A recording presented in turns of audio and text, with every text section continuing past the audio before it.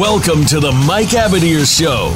You'll want to sit tight this hour as hosts Mike Abadir and co-host Gino Bacola talk to the experts, celebrities, and figures from the worlds of sports and business of sports. We cover the NFL, baseball, basketball, soccer, and horse racing, so we have all of the bases covered.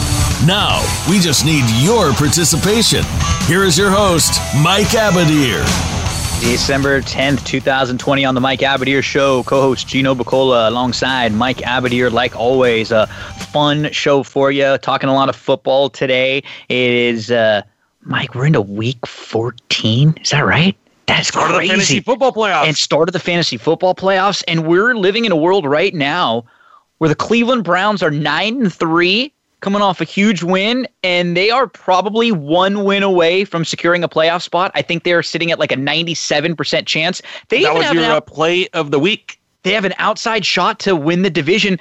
To be honest, year that's been sort of like around 500 for me. Last couple weeks have been really good. That was probably the most I've liked a game in maybe 2 or 3 years. I went back and listened to your points and your conviction, and I could tell. I was like, if you play like in the increments 25, 100, 500, 1,000, that was a 1,000. Yeah, that was as good, as confident as I felt, and because like I play, and between this show and That's What She Said, like I'd give out so many races and games and stuff like that I try not to go, oh, I just love this horse or I love this game or something, unless I really do. I try to just save it for that, for the few that I feel that way. And I really did. It was just circumstance, a little bit liking the Browns, but a little bit more just thinking that some of the wins the Titans were coming in off of were a little bit inflated because of situation. They ran into a couple teams that were decimated by injury and COVID.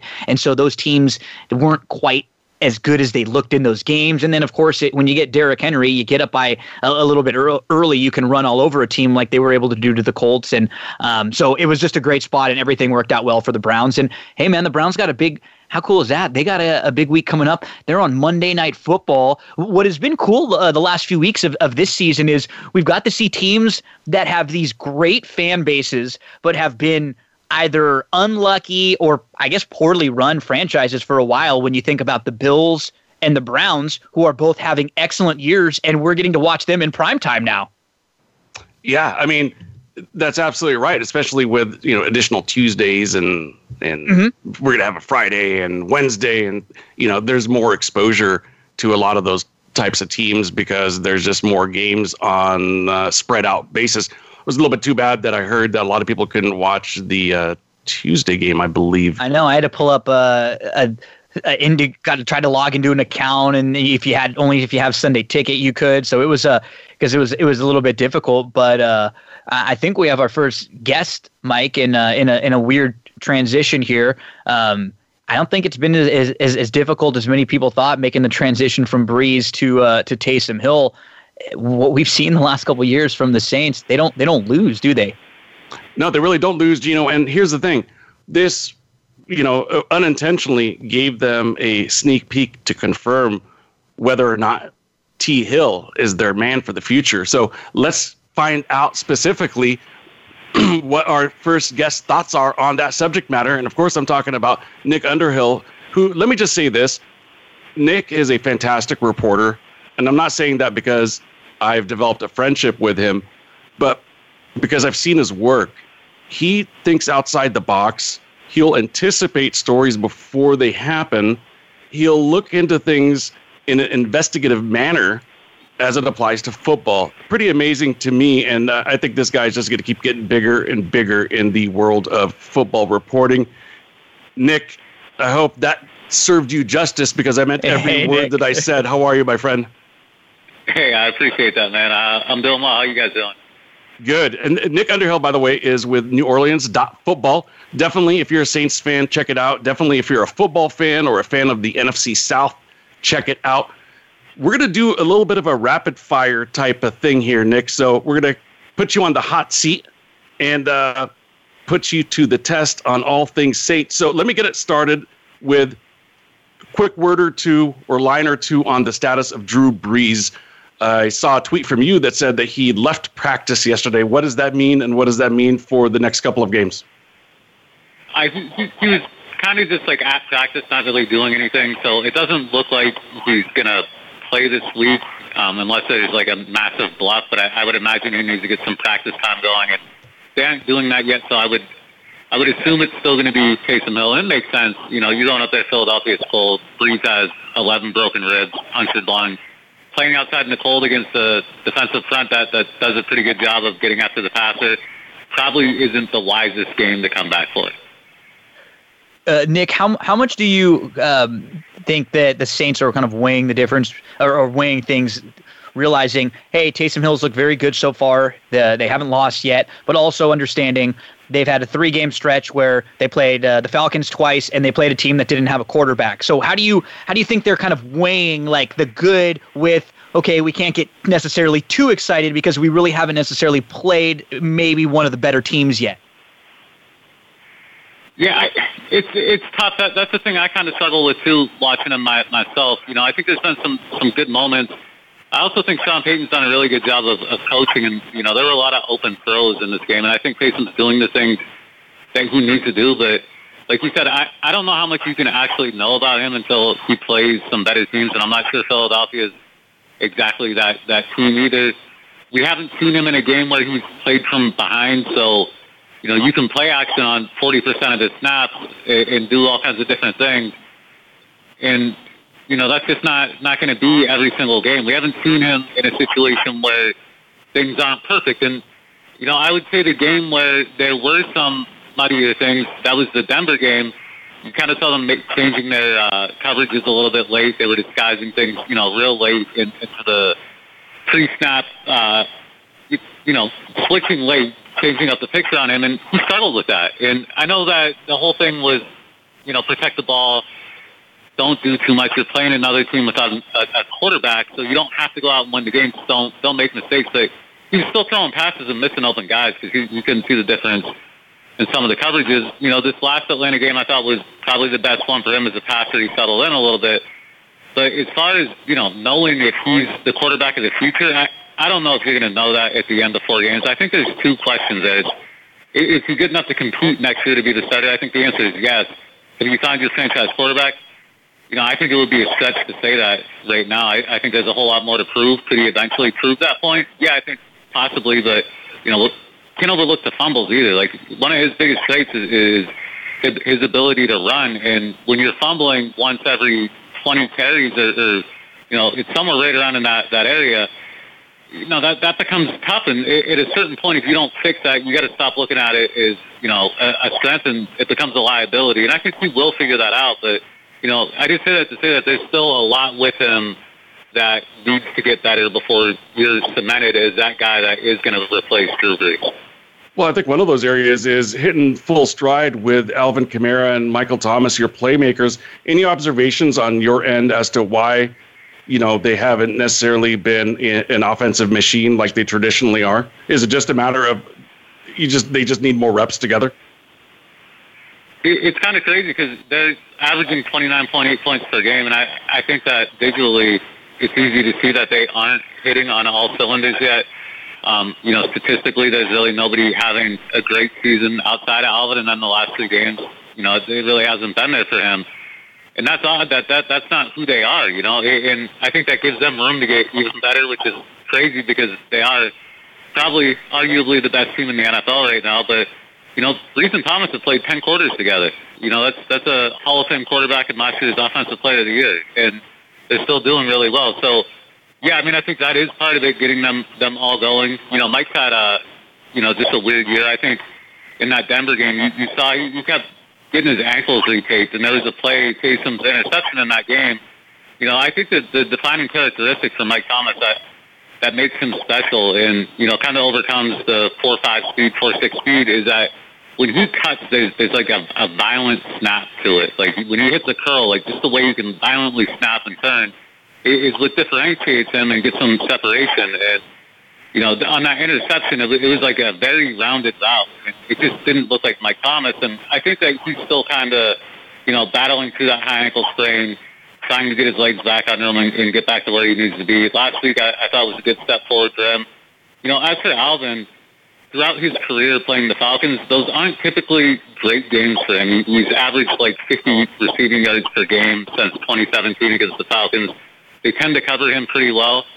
But I would say that I think just the style of play between the two quarterbacks doesn't necessarily fit him as well. Breeze is, if he's not seeing somebody potentially coming open and he throws with so much anticipation, if he's not seeing that in a second and a half, like he's just not going down the field, he's going to check down and Alvin's going to get that ball. And, he does what he does, makes guys miss and turns nothing into something. With Taysom, he can wait a little bit longer for plays to develop, get the ball down the field.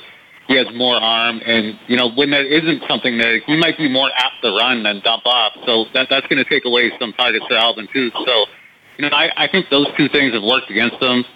If Taysom is a quarterback, which I expect him to be this week against Philadelphia, I think they'll probably do some more stuff with Alvin, get him in the slot a little bit more. He's only gotten like 5 snaps there the last couple of weeks. I think they'll get him more involved and just find ways, to get him the ball. I think it's important to do that. Alvin's not the type of guy that you're going to lose, mentally or whatever, but I think it is important to keep him in the flow of the game. Nick, what's nice is that they've been able to get sort of this a little bit of a margin of error on the offensive side of the ball because the defense has been playing so damn good. And also because I guess like nobody else in the NFC has really jumped up and stamped themselves as a team that scares the heck out of you. There are some fine, solid teams, but, we saw Seattle take a step back. The Rams kind of have played well, and then they come back to earth. Tampa hasn't really been consistent, and so, you look at maybe Green Bay, but what's, a couple things just overall, where do you have them like kind of stacking up with everybody else? Who do you see as a team that scares you? And just talk a little bit about how good this defense has been. Yeah, I was looking at it the other day, and I saw a stat, like, they're limiting teams to like 4.5 yards per play. So basically every single play they're defending the Jets, which is crazy. Like they're turning every team into the worst team in the NFL on a per snap basis. And, I think the biggest thing with them is that they've just become so organized on defense. And if you haven't really watching this team week to week, that's a weird statement to hear. But early in the year, they were so disorganized and it just undermined their talent. They weren't able to execute a whole lot of stuff. They were just always looking in the wrong places. You'd have guys not knowing what coverage they were playing, and they went into their bye, they figured it out. They simplified for a couple of weeks. You saw a lot more single high safety looks, just a little bit more basic. And just over the last few weeks, they've been adding in more and more. And that's kind of what Dennis Allen does as a defensive coordinator. His hallmark is A, pressure, and B, just trying to create the most difficult picture to read for the other team. And, it's playing 4 or 5 coverages every game. And, you just don't know what they're going to do. And that was taken away. Early in the year, they were trying to do that, and it became a liability. Now they're playing well. That stuff's being added in, and they're becoming better and better week by week. They're playing well. Now they're doing all this stuff, and it's hard to read. And now they're starting to look like the best defense in the NFL. And, look, I mean, they've just been able to overcome a lot on that side of the ball, too. There's been a ton of injuries on defense. It's Marcus Davenport's out. Sheldon Rankins is out. And you have guys like Trey Hendrickson, who nobody heard of, pre-pandemic NFL. He wasn't really a figure that anybody talked about. Now he's second in the league in sacks. And, I don't think he's a dominant talent, but it's just a credit to how well they've been able to scheme their pressures and bringing guys like Malcolm Jenkins, who has fit in really well and has been a nice upgrade for them over Von Bell.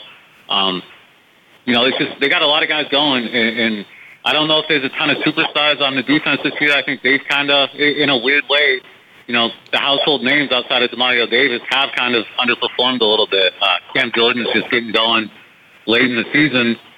But, they're starting to ramp up at the right time. It's kind of like the Spurs, when Pop would have those guys rest all year, and then, 6 weeks before the playoffs, they hit the gas and everybody gets going.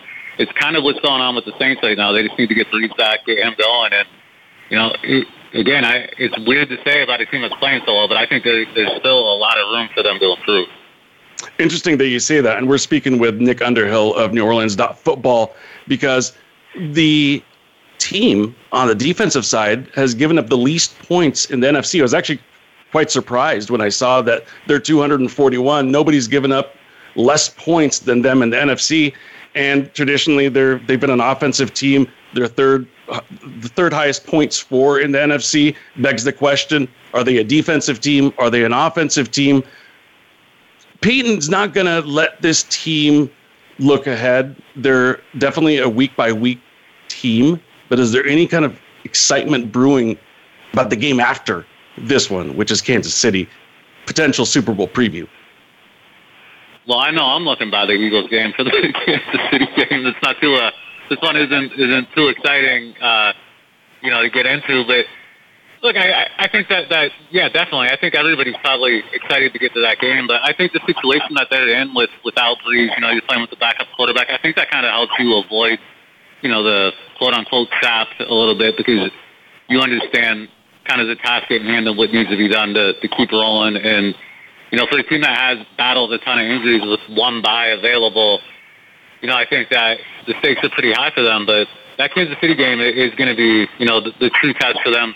They are great statistically in a lot of areas. The one thing I would say, though, is that, and I cited one, and it is kind of cherry-picking a little bit, not to add the context that they played a team without a quarterback, and so they basically got to divide their defensive stats by an extra game without having to play a game. Like, you go to 16, but they're really only going to play 15 games on defense.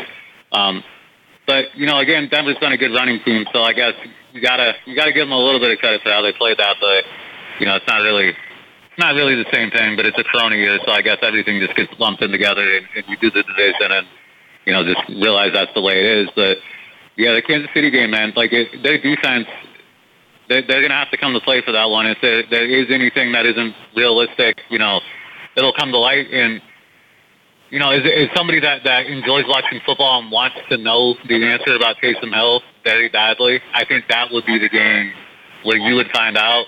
I doubt he gets to play it, but if he was out there, that's where I think you find out if he can do all these things. And every year you come down to a point where your quarterback has to win you a game, and that usually comes in the playoffs. Everything else gets taken away, and you got to rely on that talent. Against a team like Kansas City, if they're scoring points, that's where you got to do it. If you face him, he's not going to get that test in these 4 games, and that's unfortunate. That would be the one. But it looks like, if I had to guess, I would guess Breeze is back for that game. Yeah, I would think that they're probably withholding Breeze from this game or bringing him in prematurely just to make sure that he's ready for that game. Knowing Coach Payton the way you do, you've covered the team for many years now. Does he look at games like this as statement games? Because I remember Andy Reid, conversely, would look at certain games as statement games. Do the Saints even need to make a statement, or at this point, is it just, hey, we need to have the playoff success that we have not achieved? This is just another game to help us get the number 1 seed. What are your thoughts about that dynamic with Coach Payton? I think it's a little bit of both. He's a brash and boisterous guy. He likes to mix it up on Twitter, and I think he's aware of what each game means. I think even that first game with Taysom was a bit of a statement. And I think in this last game, they tried to get him a third touchdown pass. And I think, you look at it through the prism of, he's aware that everybody knows what they're saying about Taysom Hill. And I think that he wanted him to get a third passing touchdown. So, I think that is part of his DNA. And I think that's probably something that his players buy into too. And I think, they kind of like that stuff. But, at the same time, even the broader picture, for this team overall, there's probably a sense of, this being the season where you have to cash in, or there's a significant missed opportunity. And I don't know if you can put that all on the Saints. They had some games taken away from them in the playoffs. There's a possibility 2018 was the year that they should have won it. But still, you go through this, and let's say Breeze retires after this year in 2017, 2018, 2019, 2020. I think for a 4-year stretch, you could make an argument that the Saints were probably the best team in the league, and they never quite got it done. And I think that they realize that this is kind of the music's playing. There's a good chance it's over, and Kansas City would be great, and it would be a statement. And I think that they'd recognize that, but at the same time, I think there's a greater sense of need for this team to validate itself through more important means than a game against Kansas City. A quick yes or no before we let you go, Nick. Do the Saints nail down this number 1 seed and the critical only bye that's going to be given out to the NFC this year.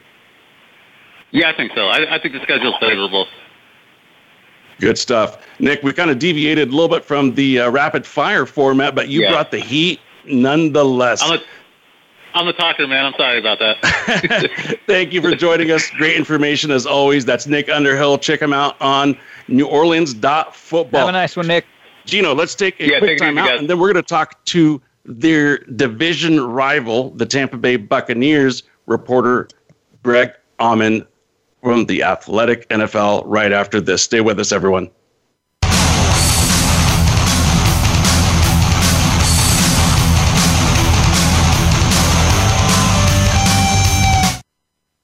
Follow us on Twitter at VoiceAmericaTRN. Get the lowdown on guests, new shows, and your favorites. That's VoiceAmericaTRN. Racers and Rental Cars is the program for wannabe pro racers and those interested in the racing profession and automotive industry. Join hosts Cameron Foray and Don O'Neill as they take you behind the scenes with previews and review for race day. It's about the business as well as the fun. We've got the scoop, the guests, the discussion, and the WTF moments. All you need to do is bring your ears. Racers and Rental Cars heard every Saturday at 10 a.m. Pacific Time, 1 p.m. Eastern, right here on the Voice America Variety Channel. Have we got a high-energy, all-access sports show for you? It's Outside the Huddle, starring Lemont Williams. Each week, join Lemont as he takes callers, discusses the week's top stories in the world of sports, and sits down with active and former players to discuss their transition from sports to business. Outside the Huddle is a great resource for players making career transitions both on and off the field. Tune in Wednesdays at 8 p.m. Eastern, 7 Central, and 5 Pacific for Outside the Huddle on the Voice America Sports Channel. Stimulating talk gets those synapses in the brain firing really fast. All the time. The #1 internet talk station where your opinion counts. VoiceAmerica.com.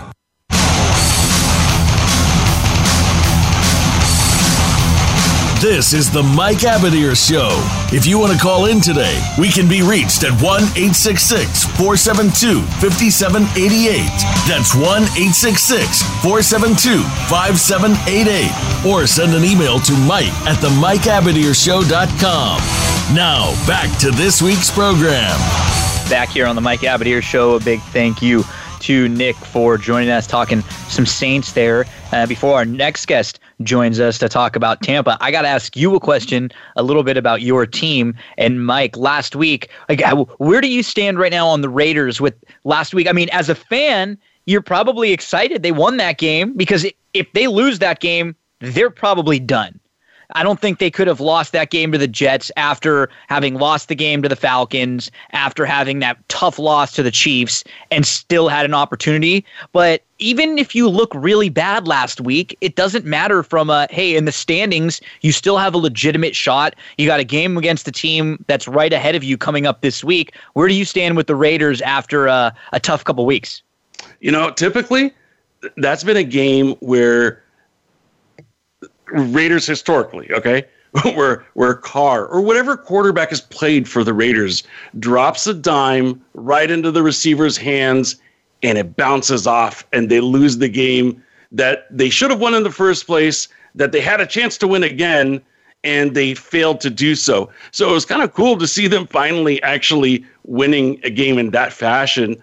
Now, you could go back and say, well, why were they even in that position? Because the first half, they looked like an offensive machine.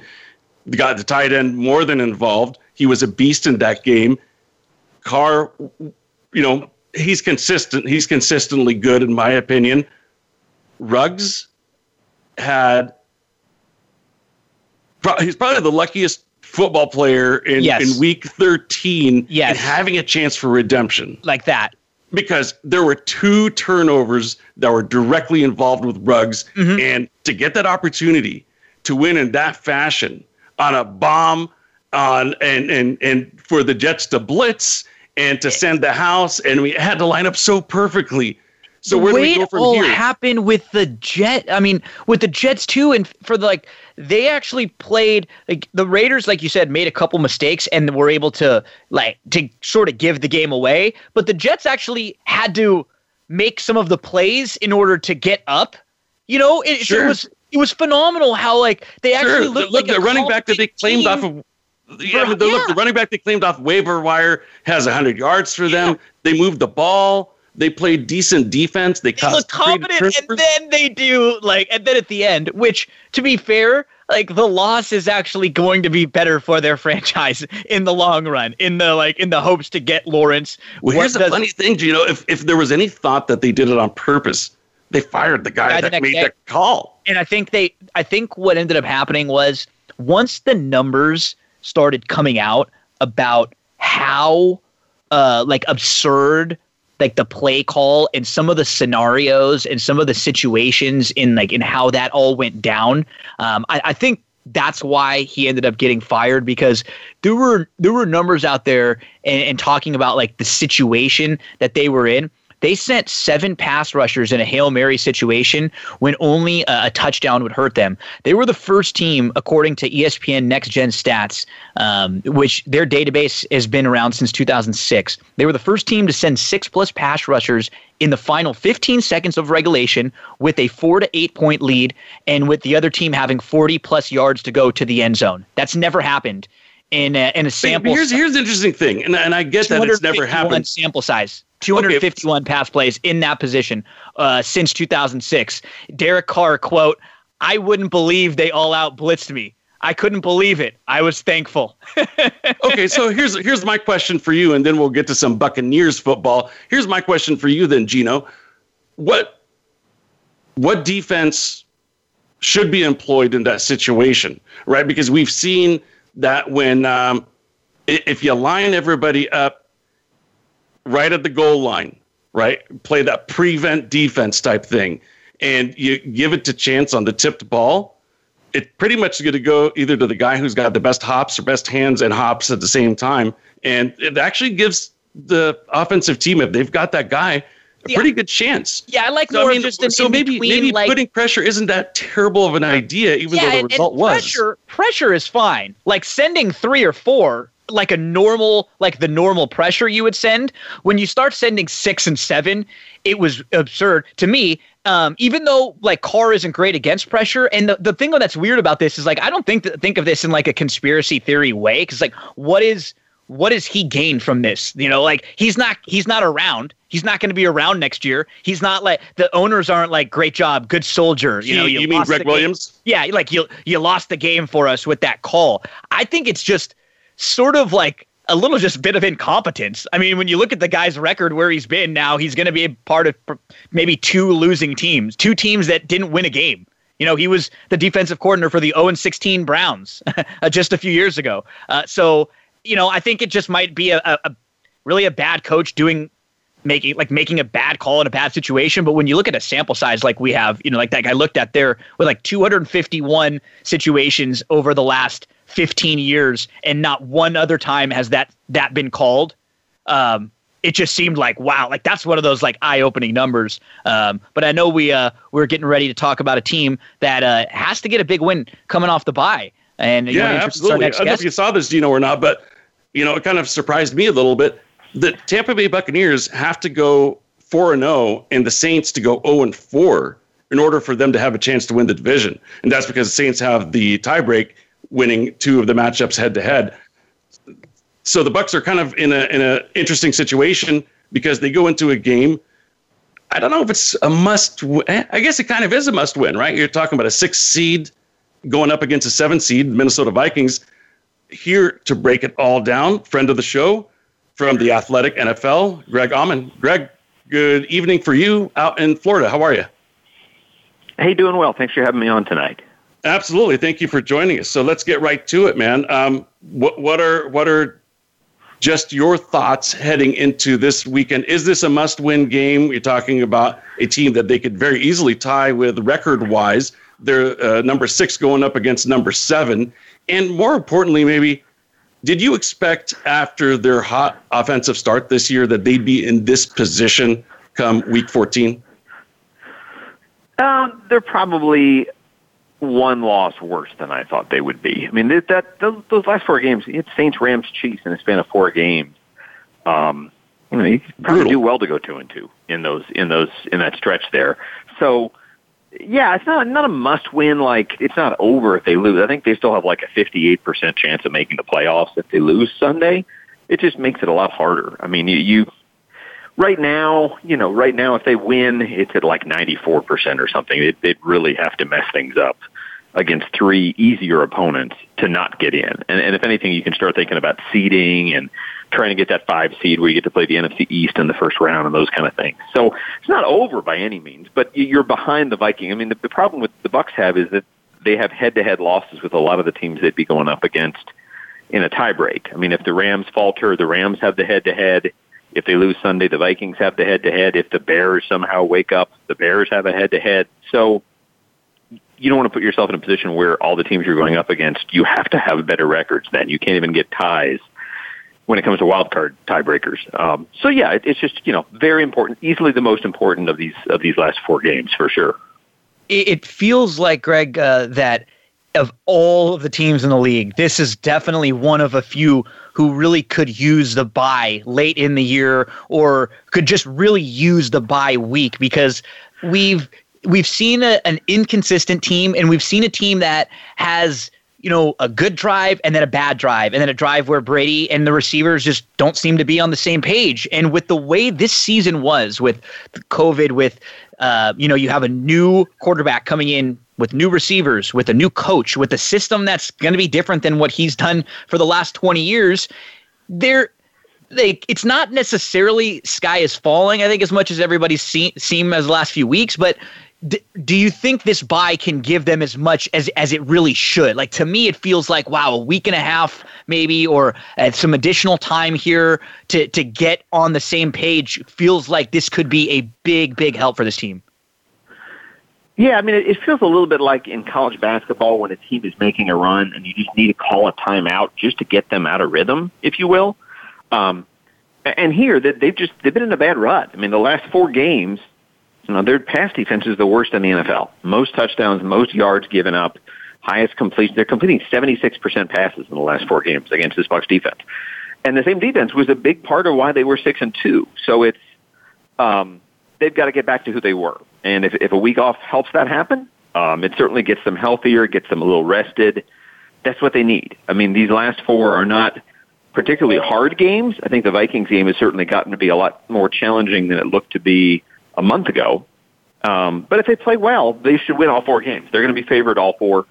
2 of the 4 at home. None of them are in the cold. It's a nice finish. They just have to take advantage of it. You mentioned the cold. Speaking of the weather, there's been a little bit of conversation about, Florida, December, contrasting that with Brady in the, northeast in New England and in Foxborough, Boston, cold, so on and so forth. Has that discussion kind of been coming up because of the age stamina thing? And if so, is humidity better to be able to power through a stamina issue than the cold? Yeah, I mean, I think it's one less mitigating circumstance to deal with. I mean, like the last 2 Patriots teams haven't really finished well. I think last year's team went 2-3 to end the season. I think the year before was either 2-2 or 2-3. So they really haven't finished that well. And part of that is if you're with the Patriots, you're finishing the year with division games. Except for Miami, all of those are going to be cold outdoor games. And now the nice thing here is that he gets 2 in Tampa. It's probably going to be 75 degrees on Sunday against the Vikings. And then his only 2 road games left are both in domes. So, I mean, he doesn't have the weather, there's no outside adversity. For a quarterback, for a kicker, that's how you want to end the year, is nice, warm, dome, no breeze, no wind, no snow, no sleet. He's certainly done well under those situations before, but it's kind of nice for him not to have to deal with that. Any update on the health of the receiving corps? Who can we expect to come out there? I know Godwin had some screws taken out, I think. Evans has some issues. And one, maybe just a quick line or 2 on, is Antonio Brown behaving? Yeah, Antonio Brown, best we can tell, hasn't done anything wrong. Godwin should be fine. He hasn't practiced the last 2 days because, like you said, on Monday they removed the pins from his broken finger. He had played through that injury, whatever, the last 3 games, I guess. So I think it's just a matter of giving him some days off as the finger heals. And I think he's supposed to catch passes tomorrow and play Sunday. That's certainly the expectation. Mike Evans is a much bigger question mark. It's, he's had lingering hamstring injuries throughout his career. And then coming off a bye week, he was listed as being limited in practice Wednesday with a hamstring and then didn't practice at all today with a hamstring. So that kind of makes it sound like something he did in Wednesday's practice. But if it's not serious, it could be one of those where they just want to give him Thursday off to make sure this wasn't a big thing. And they could try him today. He could be fine Sunday. We'll probably know a lot better about how Mike Evans is, after tomorrow afternoon. Hey, Greg, before we move off of Mike Evans, we like to highlight the positives on this show. Just really quickly, give us a reason why our listeners should be fans of Mike Evans. He's just today named the Bucs nominee for Walter Payton Man of the Year. Absolutely great in the community. Does a lot for families that have dealt with domestic abuse, does a lot with getting kids to college. As much as any player I've covered, he's just a random act of kindness guy. He'll find out about someone who, a father of a family that was killed, and he'll pay for the funeral. He'll pay for, the expenses that put a family in a difficult position as they're dealing with a horrible thing like that. Just lots of things like that you don't really even hear about sometimes. He just does them. And see, it's very genuine. This isn't like his agent, telling him, hey, you need to do this. It's from the heart. And it's neat because Mike, if you know Mike's story, Mike's been through a lot. He's had his share of adversity before he got to college, got to the NFL. And I think he's always been a generous person. It's just, now he's got $16 million a year to make that easier to help people. So it's really great. Mike's a big kid, is a doting father on his little girls, loves Harry Potter as much as anybody I know. So just really likable as a player goes. And also, ridiculously good at catching touchdowns. It's neat. He's kind of had a down year in terms of yards. Like, he has this cool record where he's opened his NFL career with 6 straight 1,000-yard seasons, and the only other guy to do that is Randy Moss. So this whole year has been like, if he gets to 1,000, probably write it to himself. And it doesn't look like he's going to get to do that. He's at, I think, 613 with 4 games to go. So it would take a really good final 4 games to get there. But he does have 11 touchdowns, which puts him on pace to break his own team record for touchdowns in the season as long as he's healthy here. And then the wild thing is that he and Brady have this really weird, cool connection in that 9 of the 11 touchdowns are inside the 10-yard line. He's just a really good, again, you get a 6'5" guy with hands who can jump. It's an easy target for short-range red zone success. So he's got 9 touchdowns, less than 10 yards. The most anybody's ever had in a season like that is 10. Randy Moss did that in 2007 with Brady as his quarterback. So could set a record for that. It's kind of an obscure, strange record, but anytime you can break a Randy Moss record, that's pretty good as a receiver.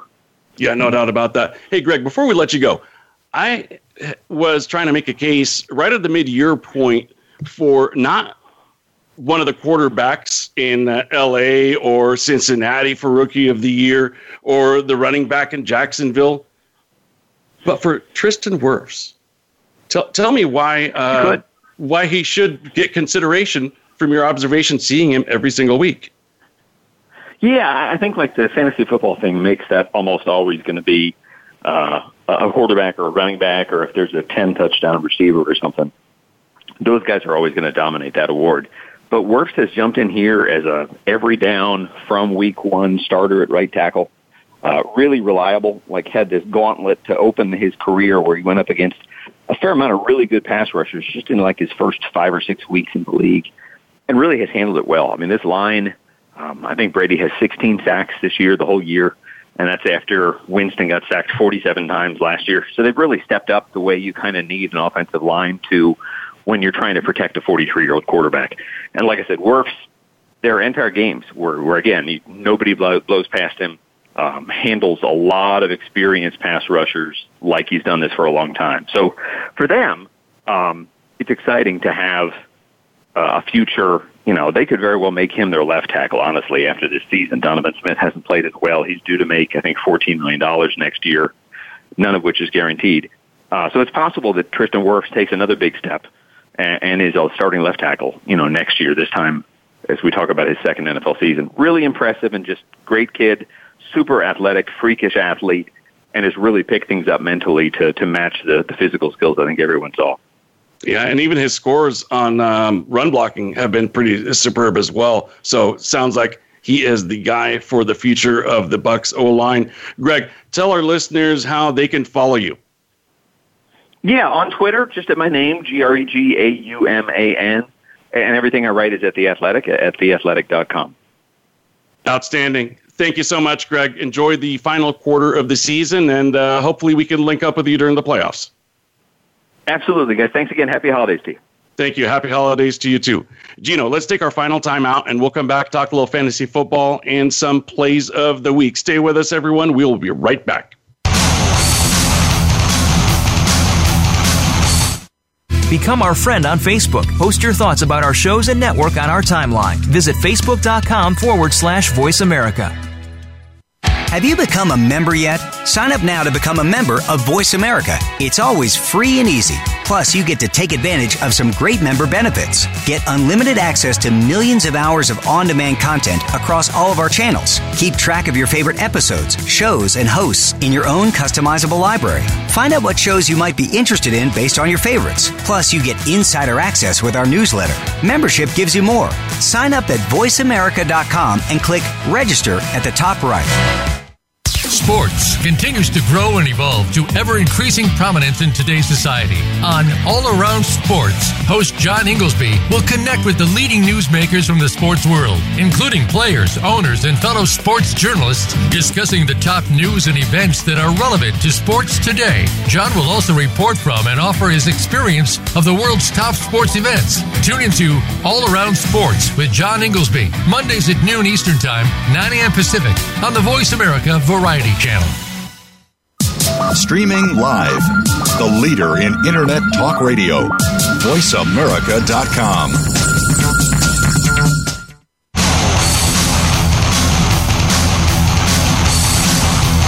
This is the Mike Abadir Show.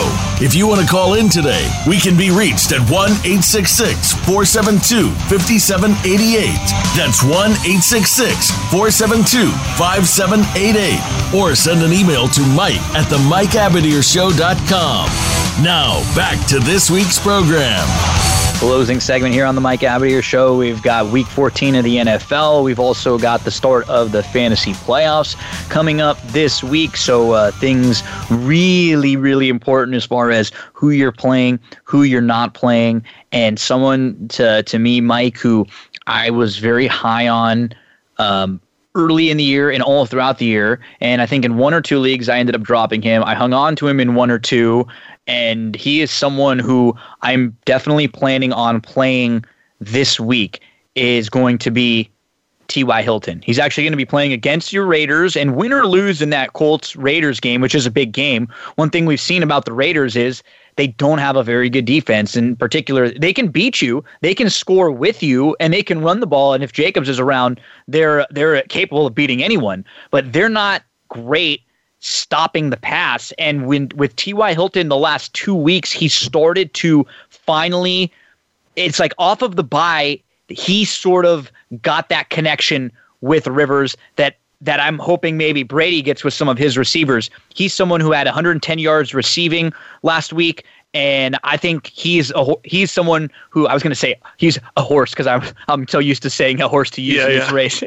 He's a player that I'm definitely going to be starting, probably playing in some daily fantasy stuff. If I'm playing DraftKings, FanDuel, anything like that, I'm expecting a big week from him against a very like a beatable Raiders secondary. Well, I'm glad that you brought him up because everybody has a T.Y. Hilton type person on their team. Mm-hmm. I think, in my opinion, as you're putting together your fantasy lineup for the playoffs, the biggest challenge to me is I think it's pretty clear there are very few teams that are the exception. Majority of the teams are dealing with tricky situations. For example, I'll just use the players that I've got on my teams. Antonio Gibson is most likely out this week. Yep. I've got T. Higgins. T. Higgins, Cincinnati Bengals wide receiver, was having a superb year, still is having a good year, but without his quarterback, and now he hasn't even been the without same. His other quarterback. His other quarterback, exactly right. He was still okay with Allen in the mix.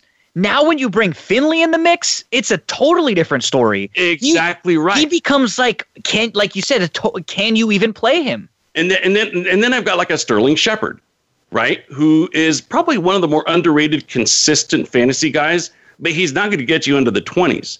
If you need a guy to get you consistently 12 to 15 points, Sterling Shepard's your guy. However, is it going to be Colt McCoy or not? I'm going to go out on a limb and say that a majority of these games are going to be won or lost determined by that flex, if you want to call it the flex guy. Yeah. But that last guy that you want to insert in your roster, because I'm torn.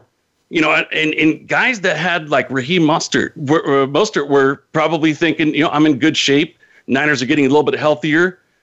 But then Jeff Wilson comes in and gets more carries and is more effective than him. You have so many running back by committee type of guys. Very hard to figure out who to sit, who to start. And you know Murphy's Law, right? Whoever you sit gets 24 points. Yeah, and then someone like you who is in a situation where like you have someone like Kyler Murray who probably got a lot of people to the playoffs with how good he was for the first 10 weeks of the year or so. Right now, he obviously looks like he's banged up. They don't want to say it. They don't mention it. He's not running. His shoulder's not right. He's not running. His depth of throw is minuscule. It's not even close to how far he was throwing down the field. Not even close. So, and they're 3-12-1 when he's held under 40 yards rushing. As far as a win and losing are concerned, they're 8-4 when he rushes for 40+ yards. So he's not doing that. That's not helping you in fantasy. That's not helping them win. I mean, we talked about them a few weeks ago. They've been terrible. Oh, since I said that they're going to win the division, they haven't won. And I think you're nailing it. I think it's on Murray's shoulders, literally and figuratively. Poor coaching, too, from Cliff Kingsbury in that he's not great in the decision-making part. In the, should I go for it here? Should I kick it? Hey, it's 4th and 3. I'm kind of in an in-between spot. What kind of play should I call? If it's like 4th and 2 and you've got a Kyler Murray, like he should always be able to get that and pick that up. And he was doing that. I think they were 9 for 10 and 4th down conversions at one point this year. Yeah, earlier in the year. And right now, he's not. And they look like just a completely different team. So what do you do with someone like him, right? You can't not play him, but it's, you know, your team and so many teams were good and got themselves to where they were because of him. And now you have to sort of lower your expectations for a guy who you probably could chalk in close to 30 points a week from him, you know, in a fantasy situation. And now you like, if he comes out of the game in the middle of the first quarter, it really wouldn't even be that big of a shock because we know he's sort of been banged up. Yeah, exactly right. Now, obviously, him being who he is, his last 2 weeks have been the lowest scoring totals. You know, to say that somebody's second lowest scoring total was 16 isn't an absolute embarrassment. No. You know, he's typically a shoo-in for your mid-20s, and like he said, upwards into the 30s. The problem is in fantasy football, it's not like real life, right? It's fantasy. If he comes down the first quarter, I can't put in my backup. I can't put in the guy that's on my bench. So you're going to have to hope. And that's why I say that last guy on the roster or the last guy that you insert into your lineup, you got to be right on it because there's no room, there's no margin for error. That's what makes it really difficult. A lot of guys, you know, when Antonio Gibson went to the waiver wire to see if they can pluck potentially a replacement player like a Ty Johnson from the Jets. How do you rate him? I mean, he had a great game last week, but you just said it. The Raiders' defense is nothing special. So what can we expect out of this guy this week? And they're going to be a 13-point underdog this week. Like if they get down early, how much are they even going to be involving the backs? You know, they actually do have, it feels like a full complement of wide receivers healthy again too. So if they're down early or if they're having to try to throw the ball to keep up with Seattle, I mean, how much are they even running the ball? That's what I'm with you. And how about Gibson's replacement, Barber? Is it right? him, Not a lot of or people do that you have go faith in him because McKissick? he has to get a touchdown in order for you to get any points from him. Yeah, because McKissick will probably get used a little more in the passing game, and they'll have him in the mix. But McKissick's probably been rostered on some teams, so now you have to think: is it worth it? Like you said, are you? And then it comes down to where are you individually? Are you in a situation where your team might just need somebody to get you 7 to 10 points, or are you in a situation where where you need a player that's got a very like a high floor but not really a higher ceiling, or do you want like a boom or bust, someone who could get you nothing but could maybe score you 2 or 3 touchdowns? That's such a very difficult conflict to sort out, especially I've been going through go home situation. Yeah, look, I've been going through that the last couple of days. I'm like, okay, and look, some of our listeners are playing with us. There's no secret here. I've got a game this week starting tonight with the Rams defense. Jeff Wilson, I picked him up. I like Jeff Wilson a lot. I've had him on my roster several times over the last couple of years. He's been good to me. We all have our little favorites from these obscure guys. He's one of mine. He's got a potential to bust 20 points. At any point in time, if you go back and look, he's busted out with 20-point games. But I've got Sterling Shepard, who's slow and steady. I've got T. Higgins, who will probably get you 10. So kind of to your point, do you go with a guy and get cute with it who could get you 3 points, but also can get you 20? Or do you go with what you could expect, which is, 7 to 10 in a low range, these type of guys, these type of receivers aren't going to get you less than like 7 or 8 points, and they're probably not going to get you more than 14. So let's just call it 10 points. He's going to get you double digits. What do? Do you get cute with it? Do you get fancy? Hey, it's playoff time, do or die. Or do you go with the consistency? Yeah, and I think it depends to me a lot of times on even who you're playing. I look across the way and I go, okay, is this someone who looks to me like I need that boomer bust guy? Or is this one where I think I'm better than them? I'll give me the 7 to 10 steady from Shepard, or that type of player where at least I know I'm not going to get a goose egg, versus hey, I'm probably 30 points like less than this team I'm playing. I need someone to boom or bust. So if I get a 0 there, it doesn't matter, because if they don't get 25, I'm screwed anyways. I think that's how you have to take it. That's a really good point. Although I will say this, anytime I try to handicap that, the team that's kind of so ends up busting out like 160 points. One player ggets hurt, and then it all changes. We've only got like 2 minutes left. So how about a play or two for Week 14, Mike? Is there anyone that you really like coming up this weekend? Yeah, 4-2 over since the week before Thanksgiving. You nailed, as you said at the top of the show, your big play of the week, which was the Cleveland Browns. I went 1-3 last week. I know we're in a hurry here, so I only have one pick. Chicago Bears. I think they're gonna win the game straight up. That's kind of how I see this one. They're getting 1.5 from the Texans. They're at home. They're a terrible team, and I hate taking terrible teams, but I'm taking the Bears this week. How about you?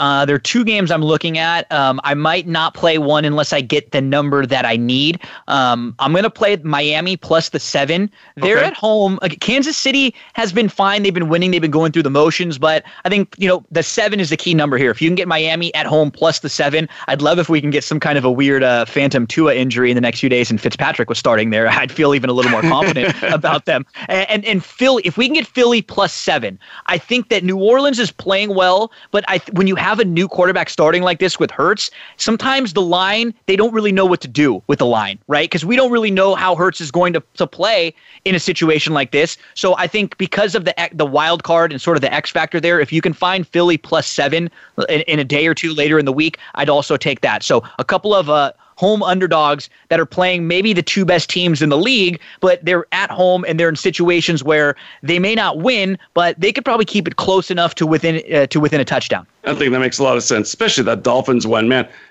To many people's surprise, they and the Steelers have the least points scored against them, 2-11 and 2-12 respectively. I love lowest Brian in Flores the NFL. last week, man. He wanted to punch a play. He went on the field. His players had to hold him back because he was trying to. Oh, I just love that. Like, I want to go run through a brick wall for him. No kidding, man. So that's all the time we have this week. Big thank you to Nick Underhill and Greg Auman for joining us today. Good luck on the fantasy playoffs for all you players out there. Thanks for tuning in. We'll see you same time, same place next week. Have a great sports weekend, everyone.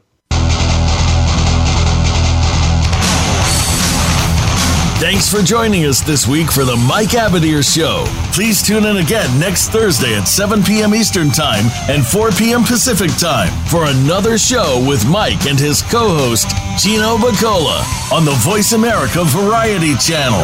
Have a great week.